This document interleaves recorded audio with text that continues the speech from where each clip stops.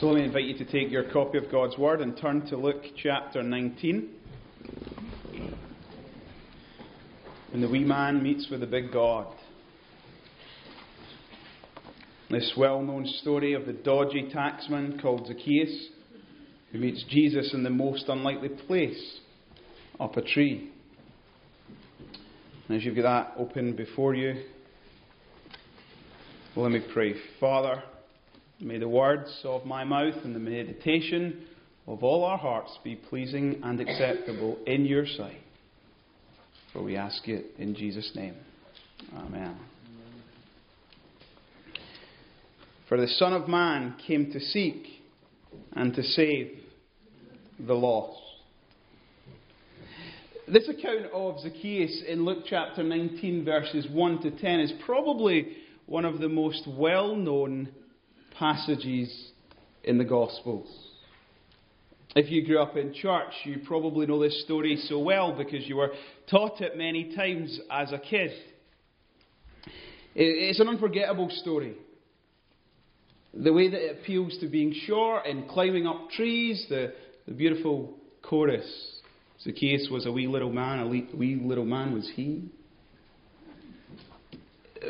For many reasons, this story is viewed as a cute story, an amusing account from the life and ministry of Jesus.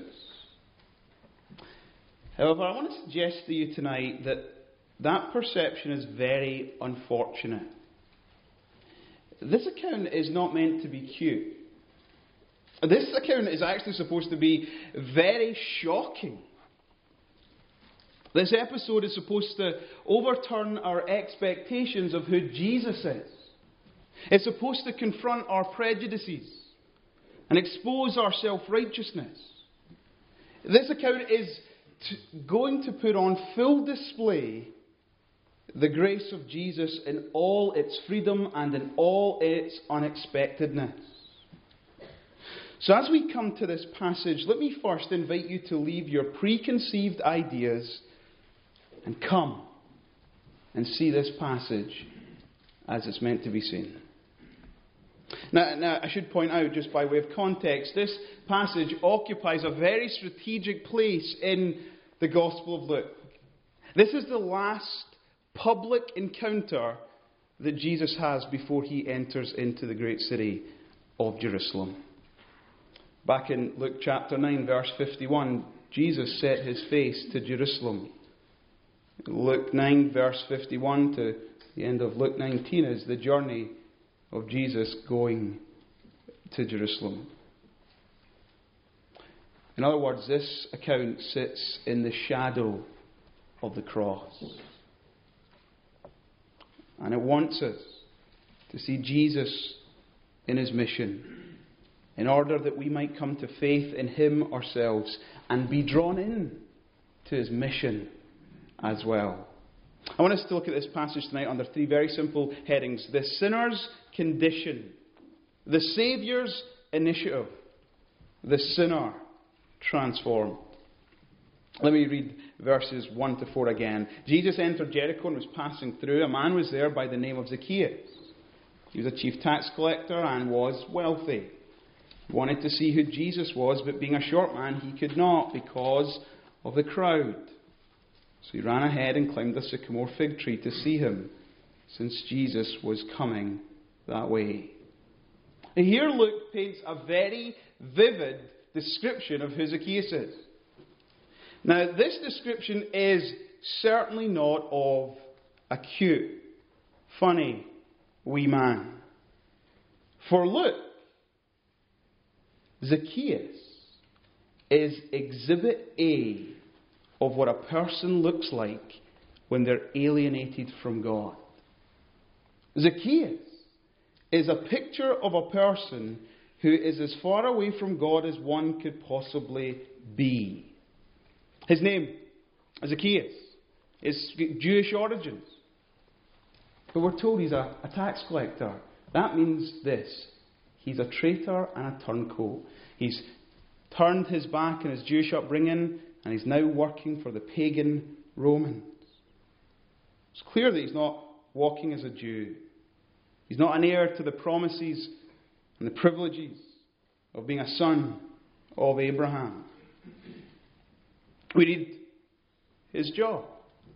He was a chief tax collector. It's hard for us to get our minds just around how negatively Zacchaeus would have been thought about in his own time by his own people. Tax collectors worked for the Romans. The Roman Empire was one of the most powerful and yet one of the most pagan empires that ever existed. Zacchaeus worked for this Roman emperor by raising money, extorting his own people so that it could pay for the soldiers, the army, the military advancement, and even to pay for the extension of the pagan Roman religions. Not only that, as he extorted money from his own people for this Roman government, he would extort money from his own people to fatten his own wallet.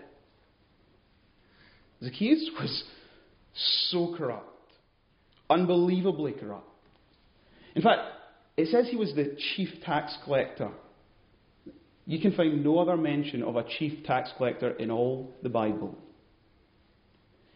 If Zacchaeus had a PhD, he had a PhD in being an expert thief, an expert crook, and an expert criminal.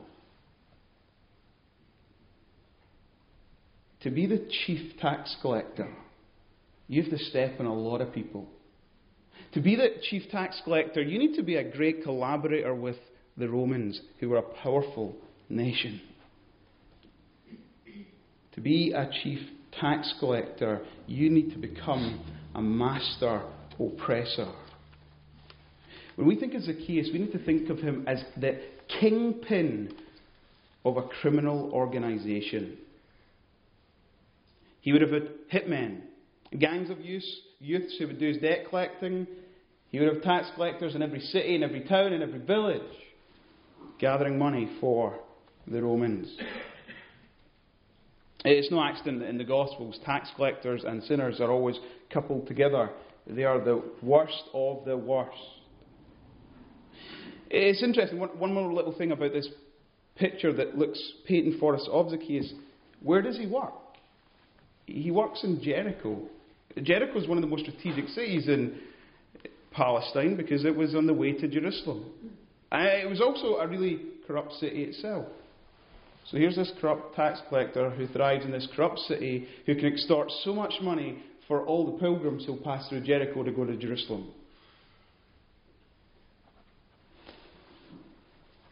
So what we have to understand is that Luke has painted us a picture of a man who's not cute, who's not funny, but who's a serious sinner. And Luke says to us this little detail: he was wealthy. He was rich. That little detail is really important. Luke wants us to view him negatively. If you read through Luke's Gospel, you'll read about a rich man who had to build up barns. You'll read about a rich young fool.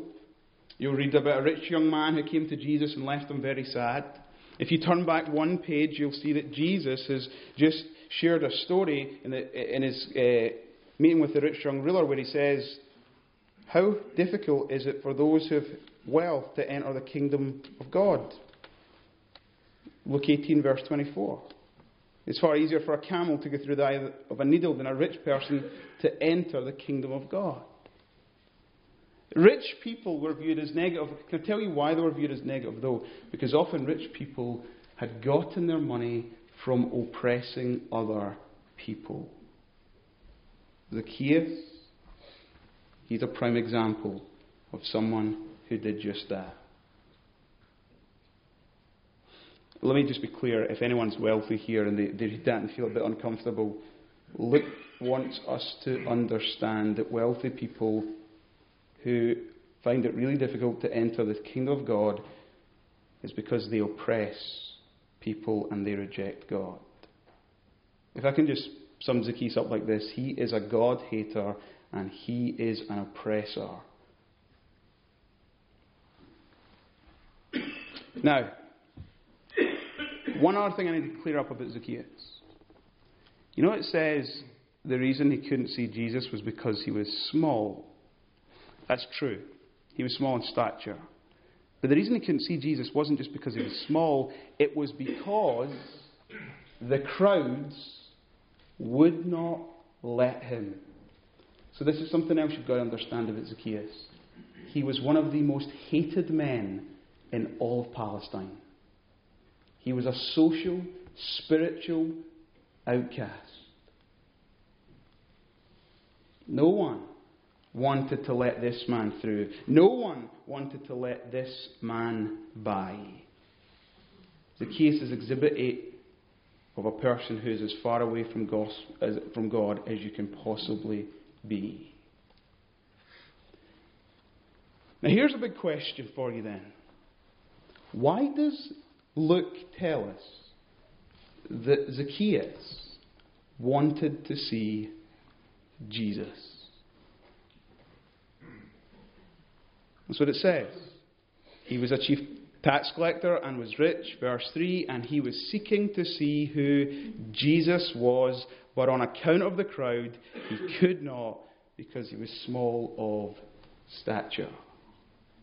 Why did Zacchaeus want to see Jesus? If rich people are viewed negatively in Luke's Gospel, here's another little thing. Tax collectors, this is interesting, are viewed positively. So the first tax collector we meet is in Luke chapter 5. His name's Levi or Matthew. Jesus called him to follow him, and Levi followed him. He threw a party and invited all his mates to meet with Jesus. Maybe Zacchaeus had trained with Levi. Maybe Levi was one of Zacchaeus' employees, and one day he got a letter of resignation. I'm done. I'm going to work and follow Jesus Christ. Or, in Luke 18, there's this parable that Jesus shares on one occasion of a tax collector and a Pharisee who one day went up to the temple to pray. And it's really interesting. Who comes out as the good one in the story? The tax collector, not the Pharisee. He left the temple justified. Maybe someone was there one day, they heard that, and when they were passing through Jericho, they said to Zacchaeus, by the way, there's this guy Jesus. He told a story, this religious leader, and he said that there was a tax collector who left the temple justified. And maybe it was that story that filled his heart and filled him with intrigue and curiosity, and that's why he wanted to see Jesus. Why did Zacchaeus want to see Jesus? Maybe because Zacchaeus heard that Jesus was the friend of tax collectors and sinners. I don't know why you're here tonight. I pray and I hope and I long that it's because you want to see Jesus. I want to see Jesus. One little thing before we move on from this sinner's condition. The crowds prevented Zacchaeus from seeing Jesus. Can I ask a question? Are you like the crowds? By that I mean this. Do you prevent people from seeing Jesus? And I'm directing this question to the Christians here. The crowds prevented Zacchaeus from seeing Jesus because the crowds, they hated Zacchaeus. He brought moral repulsion to their minds and hearts. They weren't friends of sinners. They put up every barrier to stay away from sinners, particularly the worst of sinners. So let me ask an honest question. Are you like the crowd? And if you want the other alternative, if I can spiritualize it for just one moment, or are you like a sycamore tree? Do you help people see Jesus?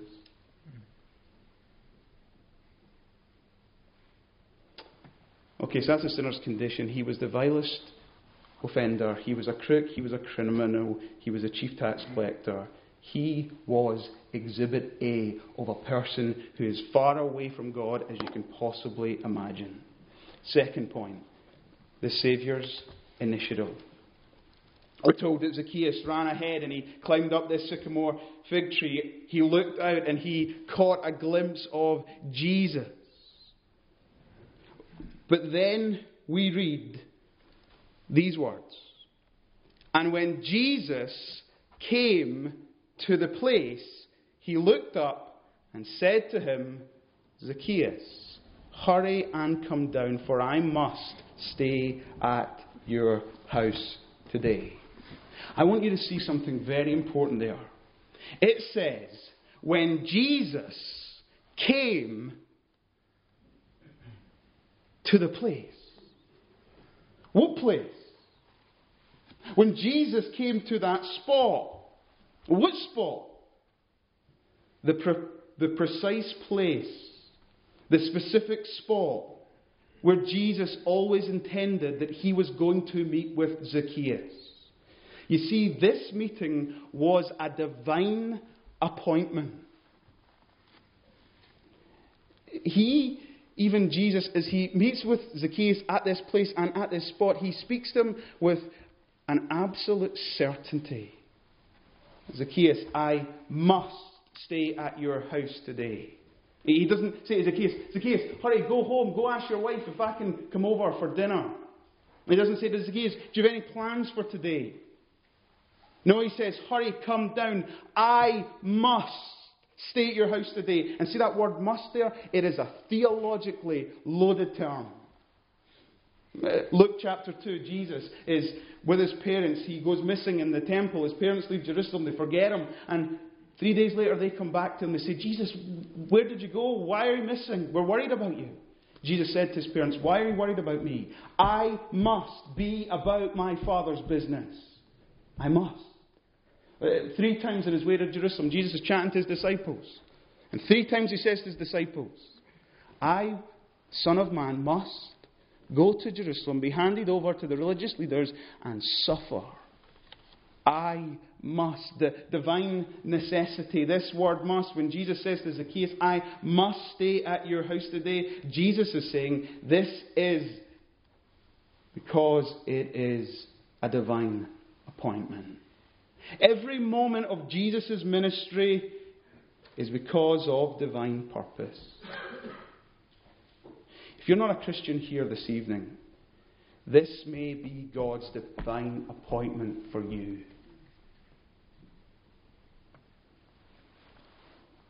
The reason you're here tonight, the reason you came here tonight, is because God wants to meet with you.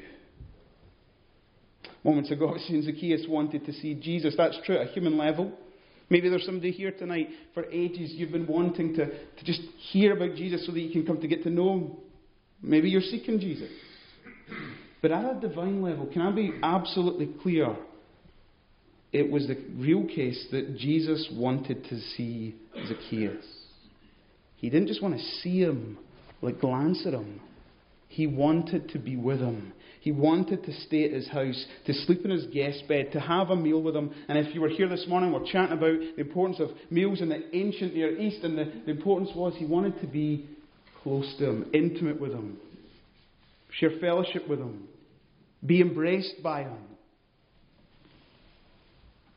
He wanted to enter his life. If you're here tonight, Jesus wants to enter your life. Now, it's interesting, the crowds come back again. Look at verse 7. When they saw it, they all grumbled. The crowd were fuming. The crowd were going ballistic. Jesus has gone to be the guest of a sinner? Are you kidding? What's happening? And Jesus is hanging about with this man who is a notorious criminal, a crook. Are you kidding? Jesus is hanging about with the people he came to be friends with, the people he came to save. In all honesty, this is where this passage makes self-righteous people feel really uncomfortable. Because it's really clear to us that Jesus did not come to save people who think of themselves as religiously acceptable. Jesus came for lost people. People who knew themselves to be lost. People who were willing to admit that they needed a Saviour. People who were living far away from Him. Luke here's making a massive point. Jesus comes to save the messy, the broken, the wretched people of our world. This morning we saw Jesus save a prostitute. Tonight we're going to see Him save a notorious criminal. Now I totally understand if this gets under your skin, because this story gets under my skin. It exposes my self-righteousness. It exposes my false prejudices. It exposes my shallow view of Jesus. Jesus loves to be friends with sinners. Broken people, messed up people, people who do not have it all together. If you're a person who understands grace, if you're a person who understands the gospel, you will just love this account. But if you're a person who's self-righteous, this account will make you feel uncomfortable. Jesus' mission, Jesus' purpose was He was willing and able to save any sinner, because no one's too hopeless, beyond the pale, or too far gone. You might be here tonight and you think that about yourself. Jesus can save me. There's things in my past that haunt me. Or I've just committed this sin too often. He could never save me. Jesus will save anyone who's willing to repent and believe. The drug dealer, the adulterer, the corrupt, dodgy taxman. He'll even save religious, self-righteous, religious people. Here's what's so beautiful about this account, is that this account actually reveals to us how someone is saved. Jesus says to Zacchaeus, I must come and stay at your house today. What do we read in verse 6? He hurried and came down, and he received Jesus joyfully. That, dear friends, is the Saviour's initiative, and that, dear friends, is Zacchaeus being born again. This is not a sinner seeking God. This is God seeking a sinner. This is Jesus finding and embracing and bringing Zacchaeus home. If you're a sinner here tonight, you're in a very good place. Jesus is seeking you. Jesus wants to save you. He wants to embrace you and bring you from the kingdom of darkness and into the kingdom of light. Then all of this leads us to the third and the final point. A sinner transformed.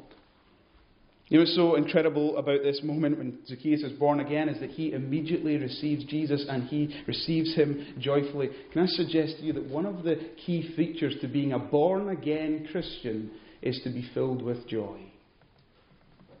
Because of who Jesus is. And because of Jesus' love. And because of Jesus' grace. That undeserved love. Zacchaeus was a notorious sinner. He was a man opposed to God. He was an oppressor of God's people. But here he comes to faith. And can I say something that's so important that you hear this and see this? There is no religious formality in the salvation account. So get this. This is what I'm saying. Zacchaeus is saved in the most unlikely place a person could be saved. Where is he saved? Up a tree. How is he saved? By embracing Jesus.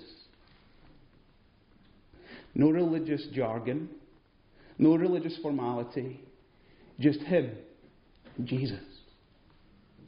You know what I love about Jesus? He saves people wherever they are, in whatever state they are, but He doesn't leave them the way they are. How many people have been converted in a prison cell? How many people have been converted out in the fields, in the moors? How many people have been converted when they're in the gutter? Jesus saves people wherever He so chooses. You know what I love about this salvation story as well was this change. Just get this right. Zacchaeus' heart has always been captivated and captured by money, power, oppression. But now his heart is captured by Jesus. I love this about this conversion account because Zacchaeus is totally transformed. If you have money, it's hard to love Jesus. In fact, that story just in the chapter before says it's impossible. If you love it, you can't serve two masters. But you know what's so powerful about this conversion, about this experience that we see before our eyes, is that there is a clear indication that this is a transformed man, because do you see what it says? What does Zacchaeus do? He says in verse 8, he stood and said to the Lord, "Behold, Lord, half of my goods I give to the poor, and if I have defrauded anyone of anything, I will restore it fourfold." Now, we read this, and I don't think we get this. This guy is the chief tax collector in Palestine for the Roman Empire. He is kingpin. He has many people who work for him. He's got palaces probably throughout the country. He is minted. He is loaded. And he says here, half of my goods I give away.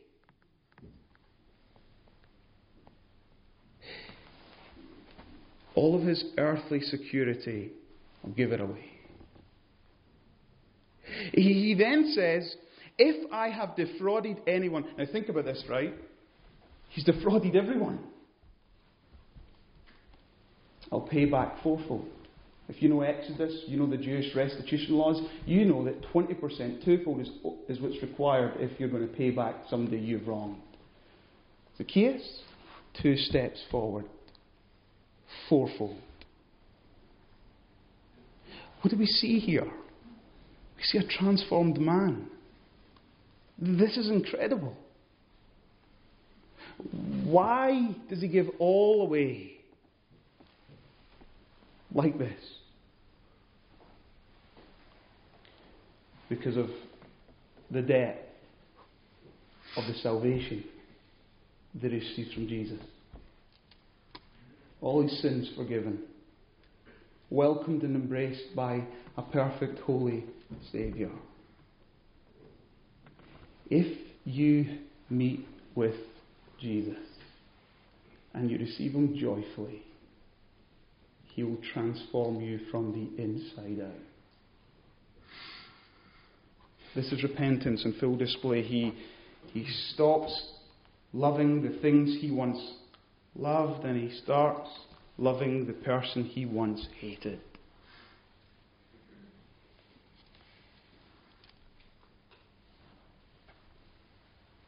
This is what the gospel does.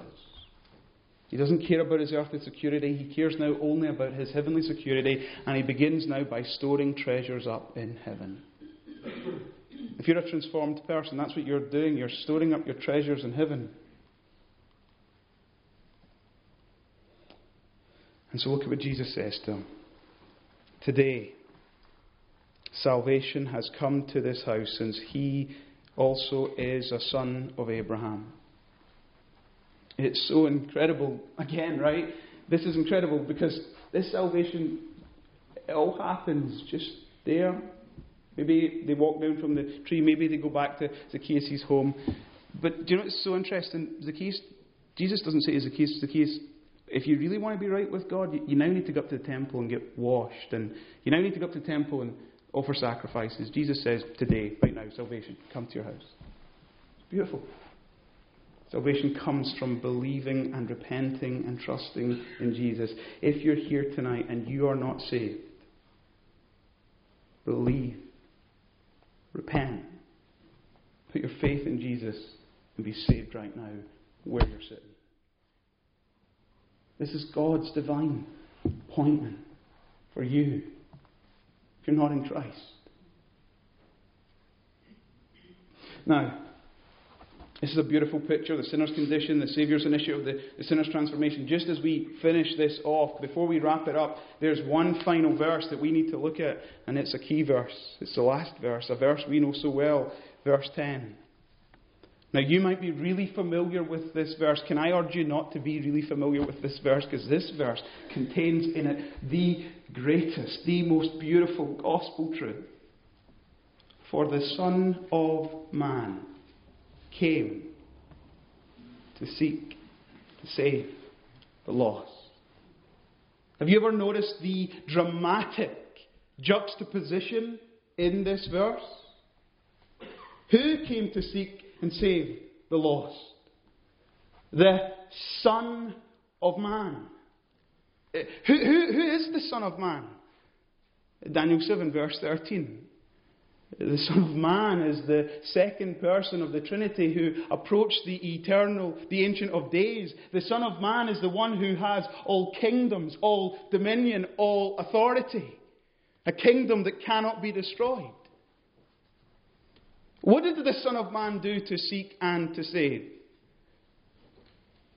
He left the glory of heaven to enter this sin-sick, broken, messed up world. To seek and to save. Him who was worshipped in the presence of the holy angels did not hold on to it, but was willing to humble himself and leave it. He could have come as the King of all glory, and he could have strut himself up in everybody's face and said, "Do you know who I am?" But he didn't. He came like one of us. He came in human flesh. You see, the juxtaposition is this. The Son of Man is the King of glory. And he came to seek and save the lost. And how did he seek and save the lost? Well, the Son of Man's divine appointments didn't end with Zacchaeus. There was another tree that Jesus had to stop at. There was a hill he had to climb, and there was a tree he had to be put on. Calvary's tree. Where he was tortured. Where he was spat on. Where he was mocked. Where he was jeered. There is where the Son of Man sought and saved the lost. Picture the cross in your imaginations. Jesus, his arms stretched wide open, seeking the lost. Position, welcoming, beckoning, calling. Father, forgive them, for they do not know what they are doing. Picture the Son of Man hanging there on that cursed tree, saving. Because there on the cross, he drunk the cup of wrath. He bore the wrath that you and I deserve. Seeking and saving. Have you come like Zacchaeus to the Son of Man in faith and repentance? As I close, I've got two questions. Here's the first question. How do you view non-Christians? And if you're here tonight and you're not yet a Christian, let me ask you this. How do you view yourself? This is how Jesus views you. With a face, with a name. He knows every single thing about you. You're not an inconvenience to him. He left all heaven's glory and he came down. You're not an inconvenience to him. He was so committed to you that he walked the path, the road of suffering. He sacrificed his all. How does the Son of Man view you? He views you as a lost person, as a lost soul, as a lost sheep. And see, when I say lost there, I don't mean lost like, you know, when you lose your wallet or your keys. I don't mean lost like that. I mean lost like a ship at sea, adrift and helpless and in grave danger of perishing. And Jesus wants to save you from drowning in your sin because you're heading for judgment. How does Jesus view you tonight? He views you as a lost soul. But remember who Jesus is. He's the shepherd who goes after lost sheep. He views you with love, compassion, worthy of his time, his affection and attention. Here's the final question. This is the big question. How do you view Jesus? How do you view Jesus? Maybe in your head, Jesus, this is what you think of Jesus. You've grown up in church, or you've heard many sermons from this pulpit, or done Christianity Explored, and you view him as the Son of God. You view him right now as up in heaven. You view him as disconnected, unconcerned.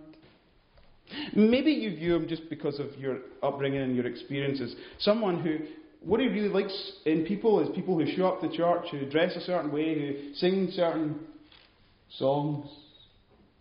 Maybe you view him in a sort of cold and disconnected way. He's someone who likes religious formality. Maybe that's how you view him. How do you view Jesus? Do you view Jesus as the seeking Saviour? Do you view Jesus as the friend of tax collectors, sinners and Pharisees? Do you view Jesus as the shepherd who goes after lost sheep? Do you see Jesus with his eyes wide open right now on the throne of heaven, looking down on us? Do you understand that Jesus is more concerned about you than you are yourself?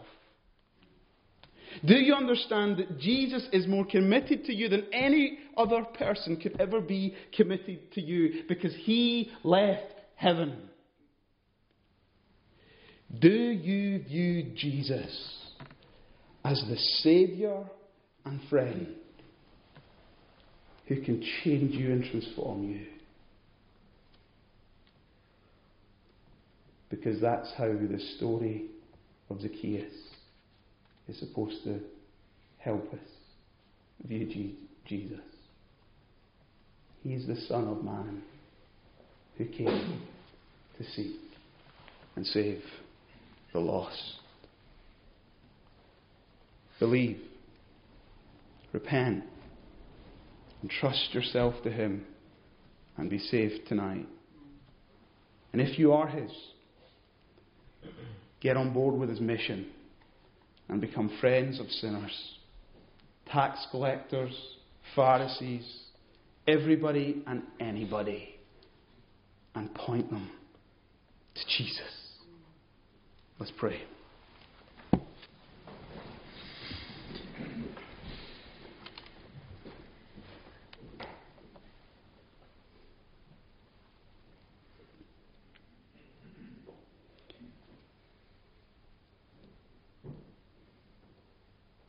It's an awesome thing to bow our heads in your presence, Jesus, as you sit upon the throne at the right hand of our Father, of your Father.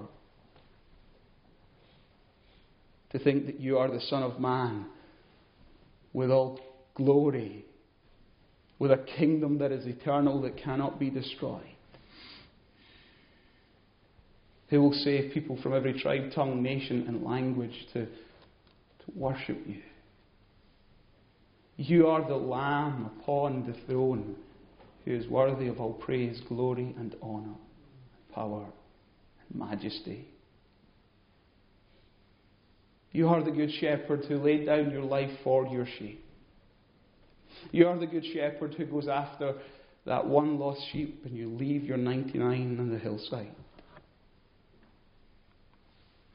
You are the Saviour that went to Zacchaeus' house to save him that day. We thank you how real you are, how personal you are, how intimate you are, and how willing you are. We pray that tonight that all of us, whether those in you or those outside of you tonight, would come to you. We kneel in our minds and in our hearts at Calvary's cross, and we see your outstretched arms. We see the horror of the cross as you drank the cup of wrath. And yet we see the glory of the cross as it screams out to us of your mega, off-the-charts love. And we sit in awe and wonder and glory. Because you're the Son of Man who came to seek and save the lost. We pray tonight that you would seek and save, because you're the mighty Saviour. And we pray it in your powerful and precious name. Amen. Brothers and sisters, and friends, if you're here tonight, you're not a Christian, you want to be a Christian, or you've become a Christian even during this sermon, please tell someone tonight. If you want to talk about your soul, please talk to someone. We're going to conclude our worship, and it's a great psalm we're going to sing. It's the last part of Psalm 51. It's Psalm 51, verses 7 to 13.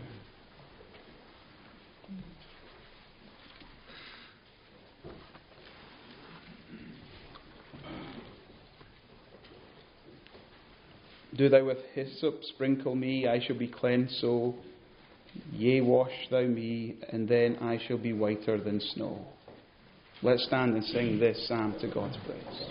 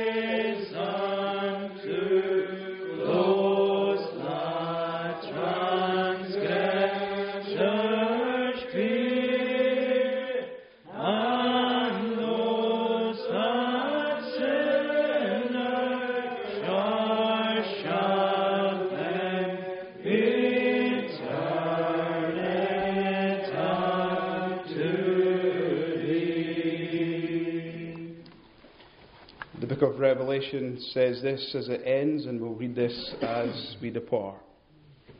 Behold, I am coming soon, bringing my recompense with me to repay everyone for what he has done. I am the Alpha and the Omega, the first and the last, the beginning and the end. Blessed are those who wash their robes, so that they may have the right to the tree of life, and that they may enter the city by the gates. I, Jesus, have sent my angel to testify to you about these things. I am the root and the descendant of David, the bright morning star. The Spirit and the bride say, Come. And let the one who hears say, Come.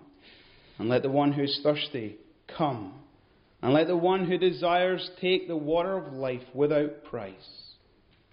He who testifies to these things says, Surely I am coming soon. Amen. Come, Lord Jesus. And now may the grace of the Lord Jesus Christ be with us all this night, now and forevermore. Amen.